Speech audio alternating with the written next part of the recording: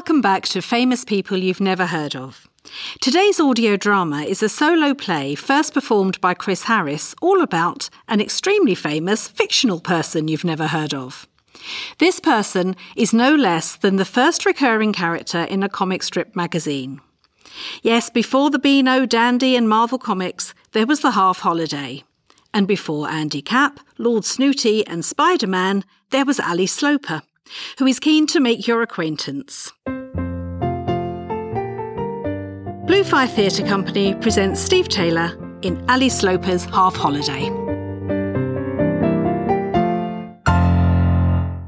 in the Commons today, the Chancellor said income tax is to be increased to 4p in the pound. June 22nd, 1897 will be Jubilee Day. According to Ali Sloper's Half Holiday, a periodical of the popular press, the climax of the celebrations will be a visit by Her Imperial Majesty to 99 Shoe Lane, the Sloperies. No other papers carry the story, and a Buckingham Palace spokesman refused to comment. In the House today, Lord Salisbury made it clear that the outbreak of rabies on the Isle of Wight... You are here this evening to witness the historic meeting between Her Imperial Majesty, the Queen Empress Victoria, and yours truly, Ali Sloper. Ali Sloper, friend of man, MFKOMIE, most frequently kicked out man in Europe, journalist and managing editor of The Half Holiday, the Sloperies, 99 Shoe Lane, also of Mildew Court. The Half Holiday. If the Times is the thunderer, then The Half Holiday is the rasper. One of the nation's most influential periodicals, on sale throughout the empire, with the exception of Sarawak and Bechuanaland, of course. Now, the whole point of this evening's command performance, this little concert or soirée, is that it represents the fulfilment of my aspirations, the peak, my arrival in society with a big S. And to mark the occasion, I have perfected an entertainment. You may call it a party piece. But if Sir Henry Irving, Dame Nellie Melba and Paganini can do it, then why not Ali Sloper? You see before you a fortunate man, a man who, through the good offices of a true friend, the Duke Snook, can now expect to rise above the station of his birth. At the beginning of this Jubilee year, I had no more idea of how to achieve those aspirations, which I have nourished in me art from me infancy, than what I had of flying to the moon. 'Twas but a chance meeting with a duke, in a pawn-shop, what opened all the doors in the social calendar, what put my feet ever surer on the stepping-stones to fame, success, and my proper place in the establishment. I admit it. I am a social climber. Wisteria to my friends. I mean, haven't you ever felt that you were born for better things? I mean, be honest, haven't you? Haven't you ever looked at yourself in the mirror and thought just how well a coronet would look on that noble brow? Well, why then not me? Haven't you sometimes felt that others don't appreciate or show proper respect for that true greatness which you know lies within you? I know I have. I mean, I've always known I had expensive tastes. You know, aspidistra in the window. I mean, my hands are not workers' hands. They're sensitive and delicate, meant for gestures of authority and the distribution of largesse. The condescending wave. Today marks the pinnacle, the acceptance by all, the day A. Sloper came out of the closet of obscurity into the blinding light of nobility. The problem is, the old Queen's not here yet.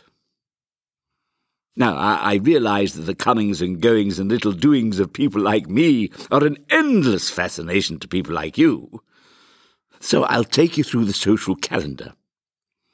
The Duke led me through the extraordinary intricacies of the social calendar for a very reasonable price. That yearly ritual when the cream of society struts its wares at all the best events. Henley, Ascot, the right place at the right time. That's what it's all about. And as we have got a bit of time, let me take you through the social calendar. The year of A. Sloper. Now, the season begins with the Royal Academy Summer Exhibition. Shh! Don't make too much noise. The Royal Academy. Remember, control. Look, mark, learn. A cultural blowout. Mind you, what they see in this stuff, God only knows. Anyone could do this. We do better at the half-holiday. Still, mustn't show it. The Sloper entourage have joined me on my excursion into this world of culture, and there's the Duke, Tootsie, and Ike. This is it. The private view of the Royal Academy Summer Exhibition. This is where it all begins. Marks the start of the social calendar. If you're not here, then you're nowhere. So you have got to be here. Being seen to be here. Morning, Bertie. HRH to you, of course. Friends, can't beat 'em, can you? Take the Duke now. A true aristocrat to the end of his ooter. So well turned out. Frequently. So elegant. His clothes fit so well he's nowhere to carry his wallet. Such style. It's the inbreeding, you know. Can't beat it. You can see it in his eyes, the way they look at each other. He's in Debrett's. If I don't get the Sloper name into Debrett's, then I'm a Dutchman. Mind, I always thought Debretz sounded like a Dutchman. You should study the peerage. It's the best thing in fiction the English have ever done. We gets into the academy through the Sloper all-purpose visiting card, the freeloader's passport, all the drink you can sup, and no limit provided you look interested in the paintings. Take this one, the old Mona Lisa. Bertie brought this back after a weekend in the Louvre. Yeah, he loves this one, Mona Lisa. The way that the eyes follow you. No matter where you go, she's always looking at you. Creepy, really. Mona Lisa. She was a debutante last year at a coming-out party. She didn't make it. Of course, nobody comes to the Royal Academy to look at the pictures, do they? I mean, they'll buy pictures, but they won't look at them. Haven't the time.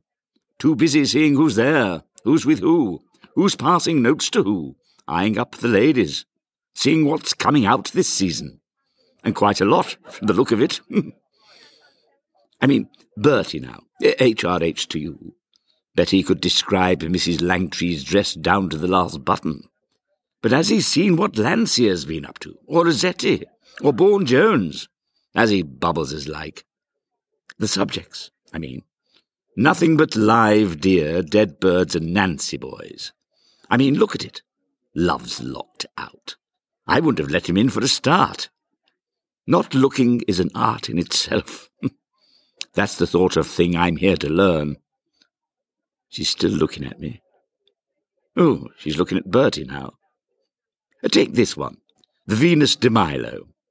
That's what comes of biting your nails. She used to have arms, you know. Nobody took a blind bit of notice until Nora Bartlett, the cleaner, knocked it over one day while dusting. Masterpiece now. Carry on like this and it'll end up a bust. Nearly bust already. Still looking at me. This is the one, though, my favourite. Monarch of the Glen. Nature in all its glory. Representing all that's great in England. Marvellous how he just caught Muswell Hill in all its splendour. The stag was cooperative. Never moved for 2 days while he painted it. Mind you, it got hungry, but old Landseer kept slipping it some grass and the odd lump of sugar. Kept it happy. Marvellous beast. You can still see it, stuck on a shield in the British Museum. Mind you, one place where the horse still reigns supreme is racing. I mean, can you imagine bikes racing? Or cars? Motor cars racing? No. Now, a day at the races means horses. A nice day out for everybody. But for the social climber, the ascender of heights, Mr. A. Sloper, only one race is good enough, and that's Ascot. Royal Ascot. Well, let's be honest. The Derby just doesn't make it. The commoners' race. Royal Ascot is exclusive to us knobs. To get into the royal enclosure is a great honour. It means you've arrived. Well, you're on your way.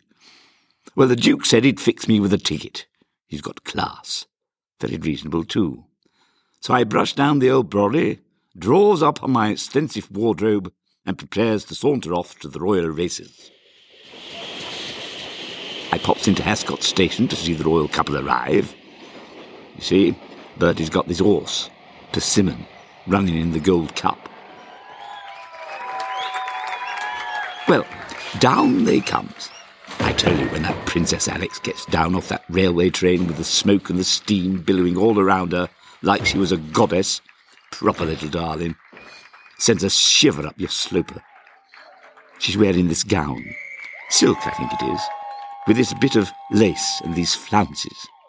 I say wearing, looks like she's been poured into it from a great height, and parts of her are fighting to get out. So that's what they mean by the royal pair. A flash of the freeloaders pass and I'm in. The royal enclosure. Ooh, it's heaving.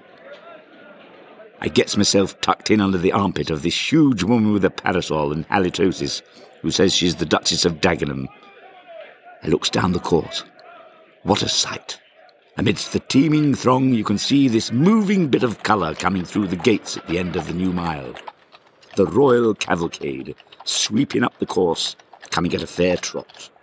All heads uncovered at a stroke, and there's that many bald heads glinting in the sun, it looks like 1,000 heliographs signaling welcome. The royal huntsman and the whippers in jogs, splendid at the front. Then the royal master of the buckhounds, the Earl of Coventry, in his full regalia, with his silver spurs and his nose stuck up in the air like one of the royal huntsman's horses has farted. Behind him, there's the outriders and the state landau with the royal pair. Still not burst out of that bodice, mind. Every throat starts a cheering, and before you can say horses doovers, the prince, the princess, and the royal pair is in the enclosure, with me. I decided to pop to the paddock and have a peek at the ponies. My life! Trust old Ikey. Back the prince's horse. Do me a favour and put your money on Persimmon. The others, Smothers. Last time they was out, they started at 10 to 1. Didn't get back till 4:30. Stick to Persimmon and trust Ikey. They're under Starther's orders. There's little jockey Watts, got up so grand in the purple and gold braid of the prince's colours with the scarlet sleeves and the black velvet cap with gold fringing. Looks like an organ grinder's monkey, but a clever little horseman. They're off. Look at 'em go. Hang 'em out. Persimmon's at the back, trailing behind. 4th out of 4. Give him the stick, Watts, eh? Round the Swindley Bend, past the Ascot Hotel. Get him moving. What you doing, you useless little irk? There's a lot of punters in a sweat, I can tell you. There'll be a lot of unpaid rents this month if that pair don't start running. Look at the bookies, laughing and joking about like kids let out of school. Kick him, Watsy! Bludgeon the brute! What a rotten jockey. What a dead loss of an horse. Tear up that ticket. Why don't you ride him straight to the knacker's yard? Sell him to the dog's home. What a load of... Hang on. Last bend. Ooh, he's off. He's going. Jockey Watts is giving him the rein and old Percy's off like he's got a battery of rockets up his jacksy. Can't see him for flying turf. He's in front. 2 lengths, 4, 6. Careful. Be careful, don't fall. He's done it. He's done it. 8 flipping lengths. What a scene there is. The crowd are going mad. Talk about a yell and bellow. They're nearly pulling Jockey Watts to pieces, shaking his hand and patting the horse's head. Now the prince has come down, and they're shaking the horse's hoof and patting Watsy on the head, and everyone sings God Bless the Prince of Wales 17 times. Pity the old Queen wasn't there to see it.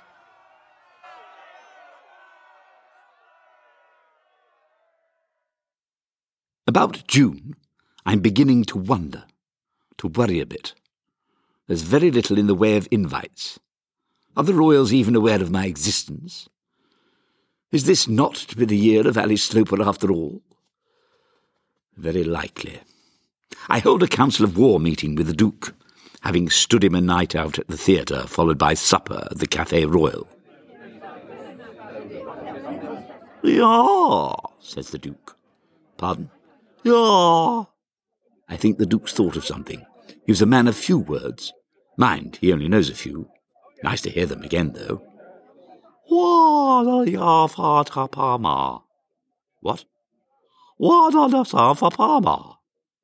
And I knew what he meant. Why don't I stand for Parliament? Yeah, I can go, yes, sir. Where? Lenzana? Where's that? No, Lenzana. Sort of the Reddies, what? Of course, Duke, a tenor. No problem. So, I'm to be Alice Sloper, MP. Mind you, it's only the Commons. But do for a lark while waiting to be elevated to the ermine and coronet, your lords. True to his word, the Duke takes me off to address the committee in Bloomsbury. Funny district. You'll not find much to take your fancy round there. All brogues, heavy tweeds and beards. And the men are no better. Lot of ineffectuals, ridicules, lot of revolutionists, what says we come from monkeys. Can't say it myself. I mean, if we'd the knack of swinging in trees, why did we lose it? Hardly progress, is it? I mean, think what a bonus it would be for the boat race and the January sales. Well, we gets there. Big house, and we knock.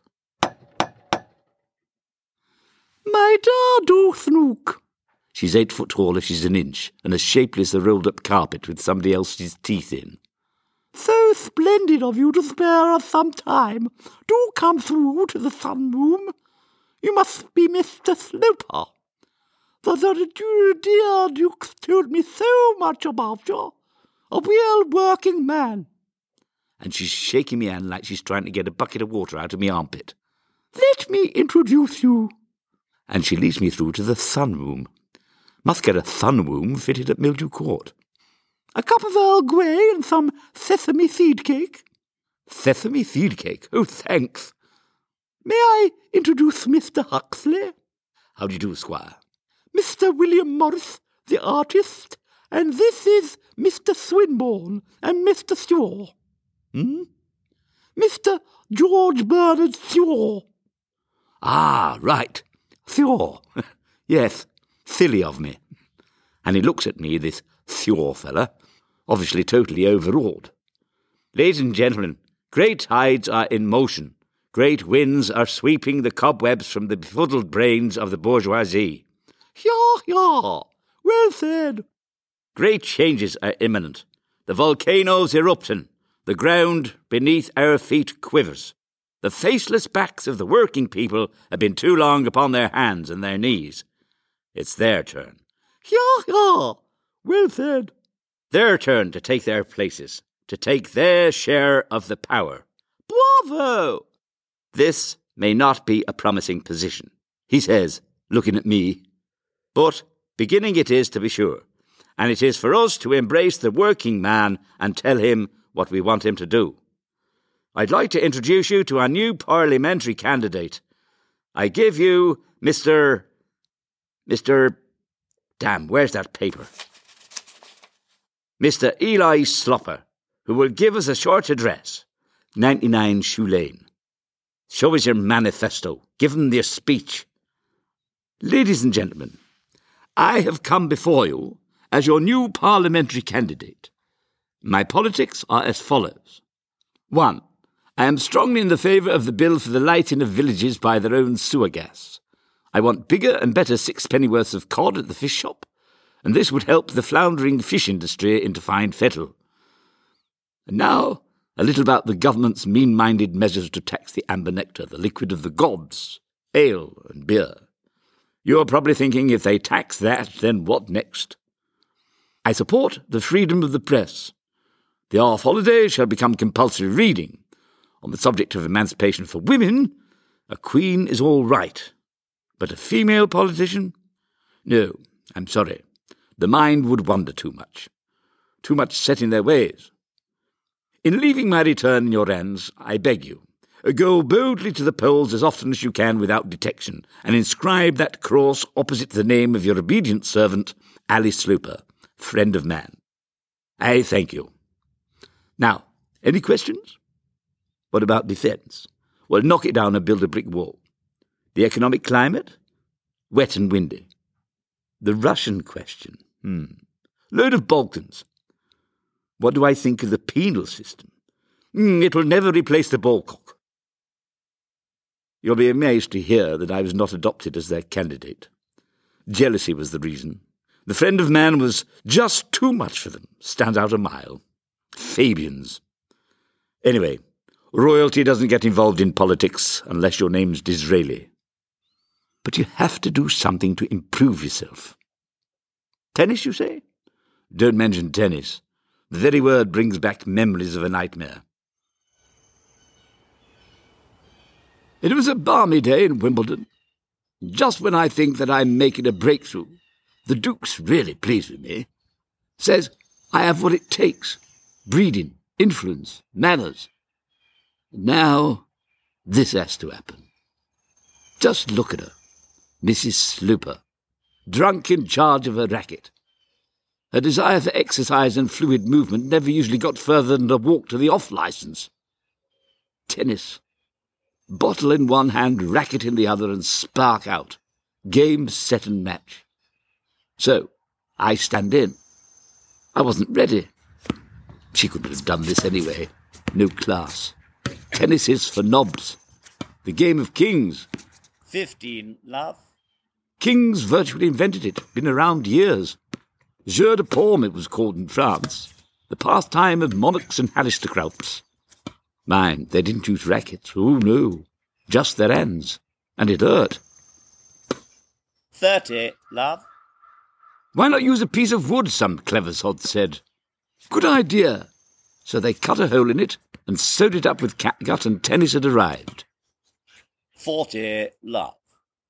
Your royals loved it. Henry VIII had a wicked overhead chop. When he got the energy. Couldn't leave it alone. 40, 15. Played indoors as well. Mrs. Sloper tried that. Mind you, 99 Shoe Lane is not the same as Hampton Court. Broke 2 tea sets, 4 milk jugs and a whatnot. Game. Tennis. It's a rotten game. Had its day. It's dead as far as I can see. A dodo game. Come on. Wimbledon? Home of the All England Tennis and Croquet Club? A more unlikely marrying of sports you couldn't wish for. The Mallets and Rackets Brigade? Won't last, of course. Well, croquet will. But tennis won't. It's got no spectator value. You're forever picking up balls. No flow.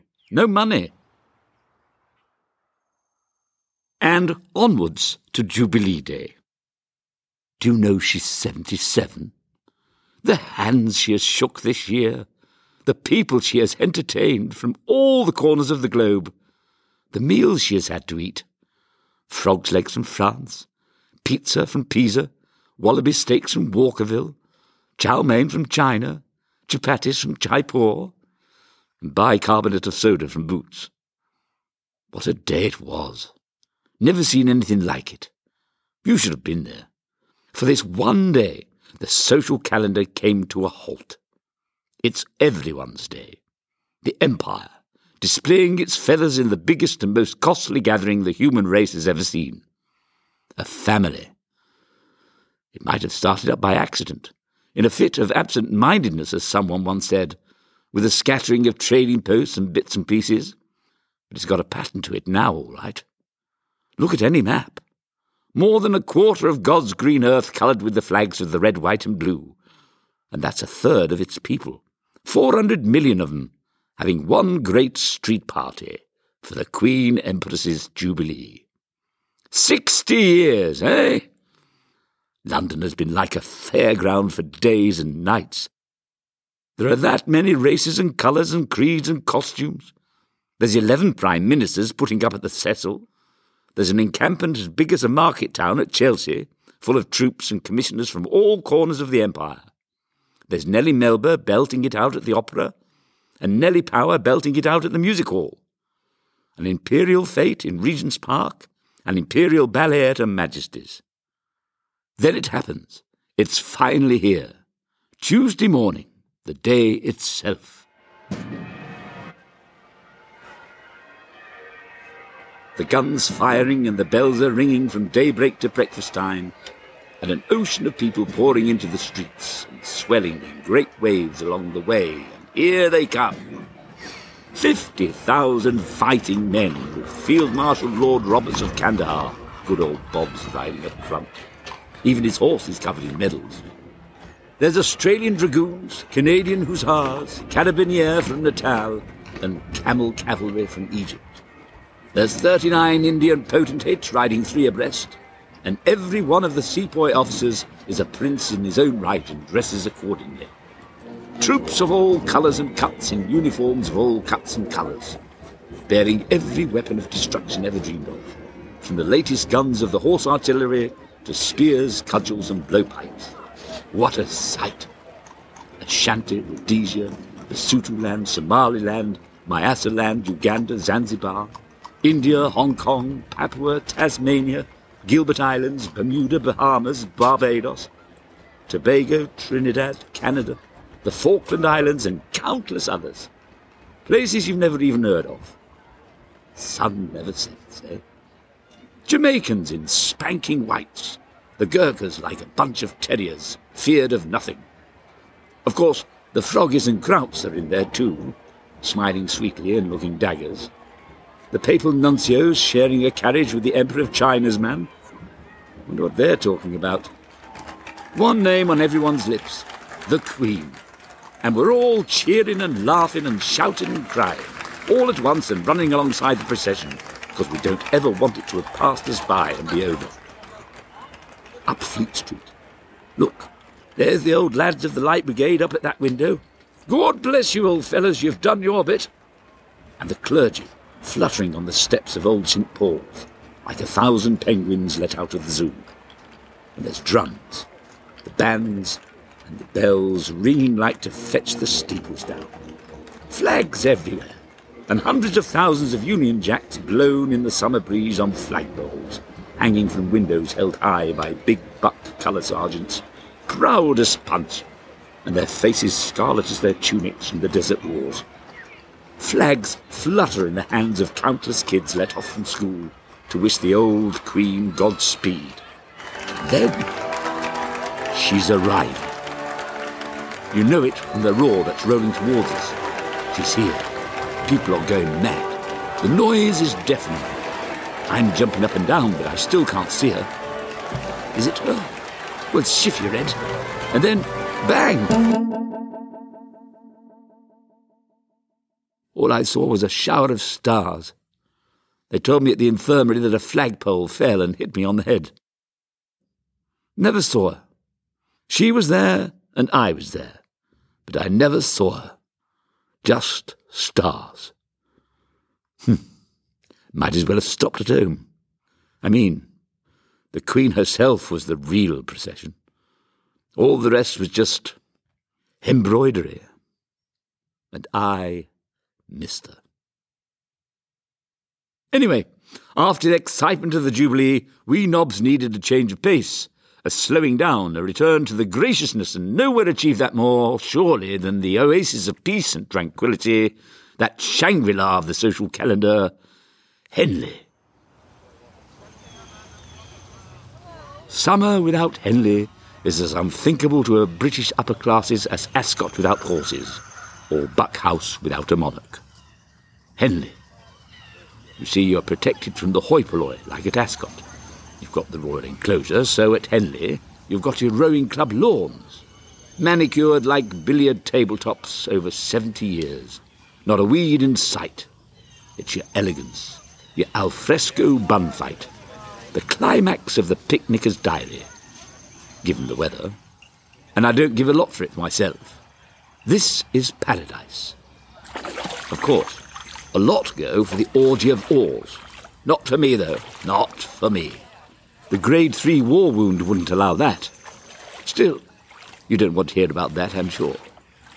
I believe few people have the courage to admit it, but unless one is obviously enthusiastic on the subject of rowing, or had a brother, cousin, or lover contesting in the singles, fours, eights, or the coxless pairs, the mere racing at the Great Water Carnival of Henley is about as dull as a box of dead kippers. No, it's your picnic. That's what they go for. The possibility of flirtation, moonlit water excursions, snug little lunches. This is what it's about. Mingling, tinkering. Ah, yes, the picnic. Ham sandwiches, potted meat sandwiches, tongue sandwiches in triangles, cress and egg sandwiches in squares, game sandwiches, a collation of salad, lobster, cold duck, sardines, a cake, and a couple of bottles of Bollinger cooling in the shadows, and your boiled egg. One word of warning: beware the garlic of the upper-class sandwich, an article which offends the bowels of unaccustomed Brits and hooters of everyone else. Another thing, watch your manners. Don't tuck your napkin under the chin or lay it on your belly. Bibs and tuckers are for the nursery. Don't make too much noise with your cutlery. In dealing with bread, break it with your fingers. Don't use a knife and fork. Remember the story of the absent-minded and short-sighted prelate who, with the remark, "My bread, I think," dug his fork into the right hand of the lady sitting beside him. If you've got a moustache, don't strain your soup through it. Don't slurp and gargle soup. With soup, use the soup tilt protocol. And when the waiter asks you if you'd like some more, remember to say no. Don't masticate with your mouth open, and don't talk with food or drink in your mouth. A blockage in the gullet, a choke, could result in a dreadful display of pebble dashing. Don't fish about in the sauce boat. It's not an angling contest. Getting rid of grape pips can be a problem. Blowing them straight onto the plate is dangerous. You can get a nasty ricochet which could blind the cat if she's looking your way. You should take them out singly, with the four-finger curl action. Remember, in the art of gentility, manners maketh the man. Like Henley, the other oasis of joy is Lord's and the cricket. But you know my personal views on cricket. No, I'm sorry. I'll never forget the last time the Duke asked me to play. Got this friend of his to teach me. Big fella, beard, stethoscope round his neck. You should have been there. Grace? What sort of man is called Grace?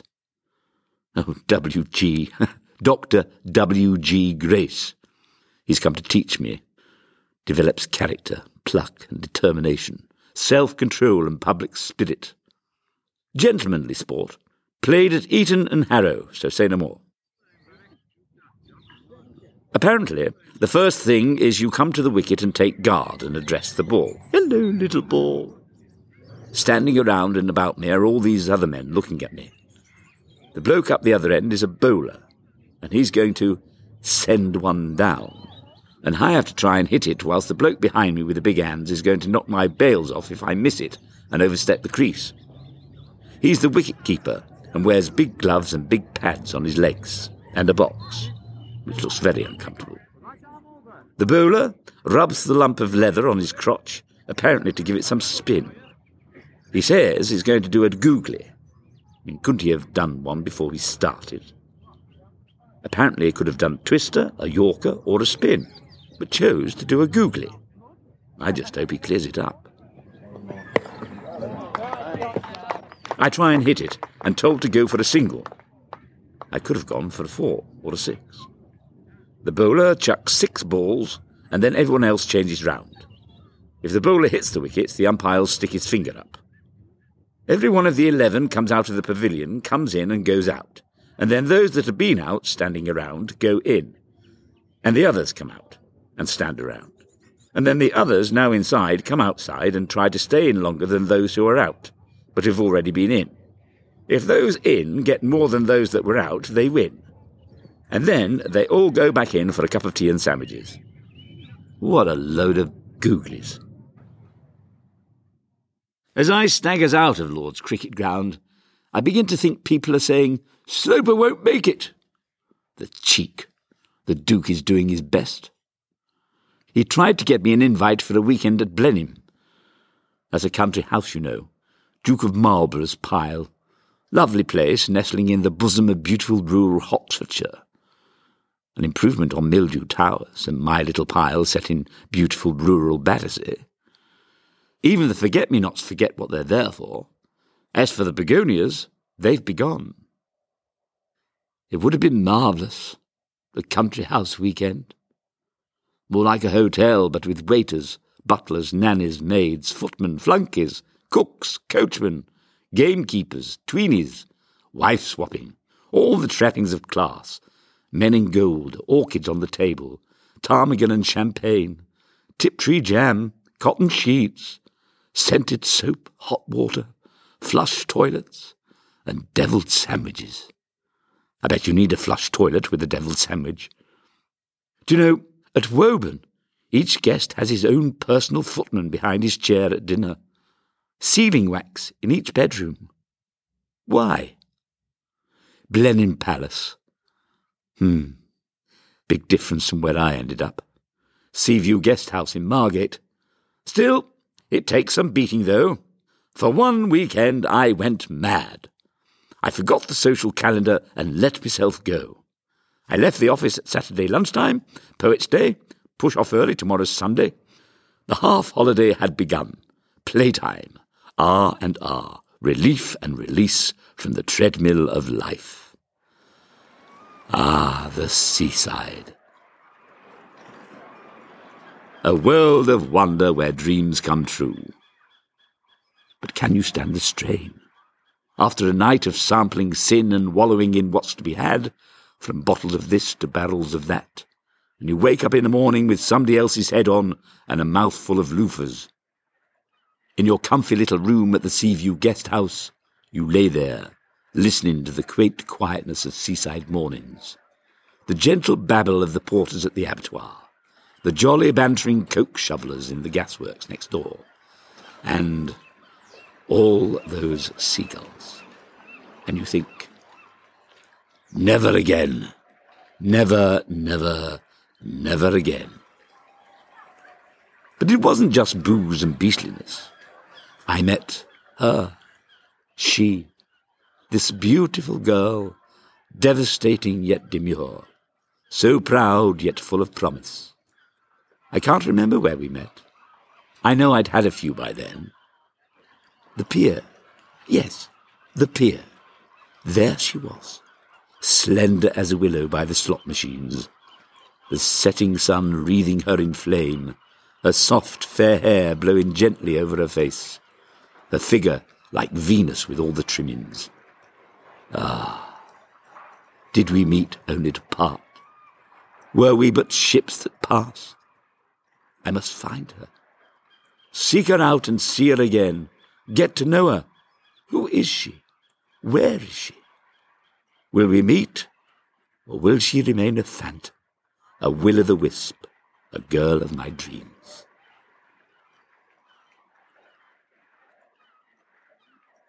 A restorative pint of Winkles was creeping over me that Sunday evening. You see, for the nobs, there's no Monday. Every day's a half-holiday, and it doesn't matter what time of year it is. The social calendar tells him what to do.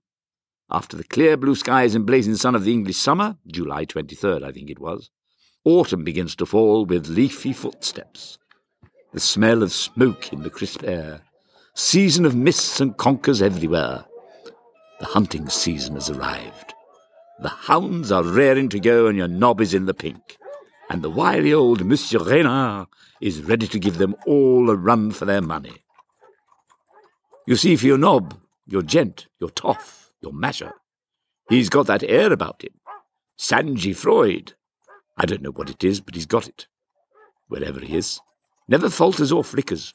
Never raises his voice. Never puts himself out. Never doubts for 1 minute his God-given rights. Oh, hang on a minute. I've just heard she's not coming. Just wait till I see Bertie. He'll be furious. Me with a grade 3 war wound and all. A war veteran. He'll understand the pain and the hurt. The half-holiday will carry the story, don't you worry. An exposé. Banner headline stuff. An exclusive. It won't go unnoticed. Queen betrays loyal subject. A nation mourns. Muffled bells will toll the sad story. Big Ben will be silenced. People will stand for a 2-minute, nay, 3-minute silence. The mighty roar of London will be stopped. Sloper, they'll say.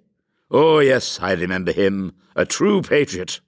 Blue blood in his veins. And beer. What will we do now that he's gone? The half-holiday will carry the obituary. A loyal subject of bastion strength. Ally Sloper, friend of man, the social calendar beat him and flushed him down the pan. For when that one great scorer comes to write against your name, he remarks not that you lost or won, but how you played the game.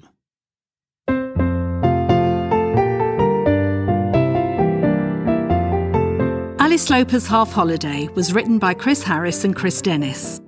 Steve Taylor was Ally Sloper. Studio production and editing was by Harry Jacobs, with music by James Hall. Thank you for listening to Famous People You've Never Heard Of. If you've enjoyed the podcast, do please subscribe or follow us so that you don't miss an episode and we get a little more visibility. And don't forget, you can follow us on Facebook and Twitter.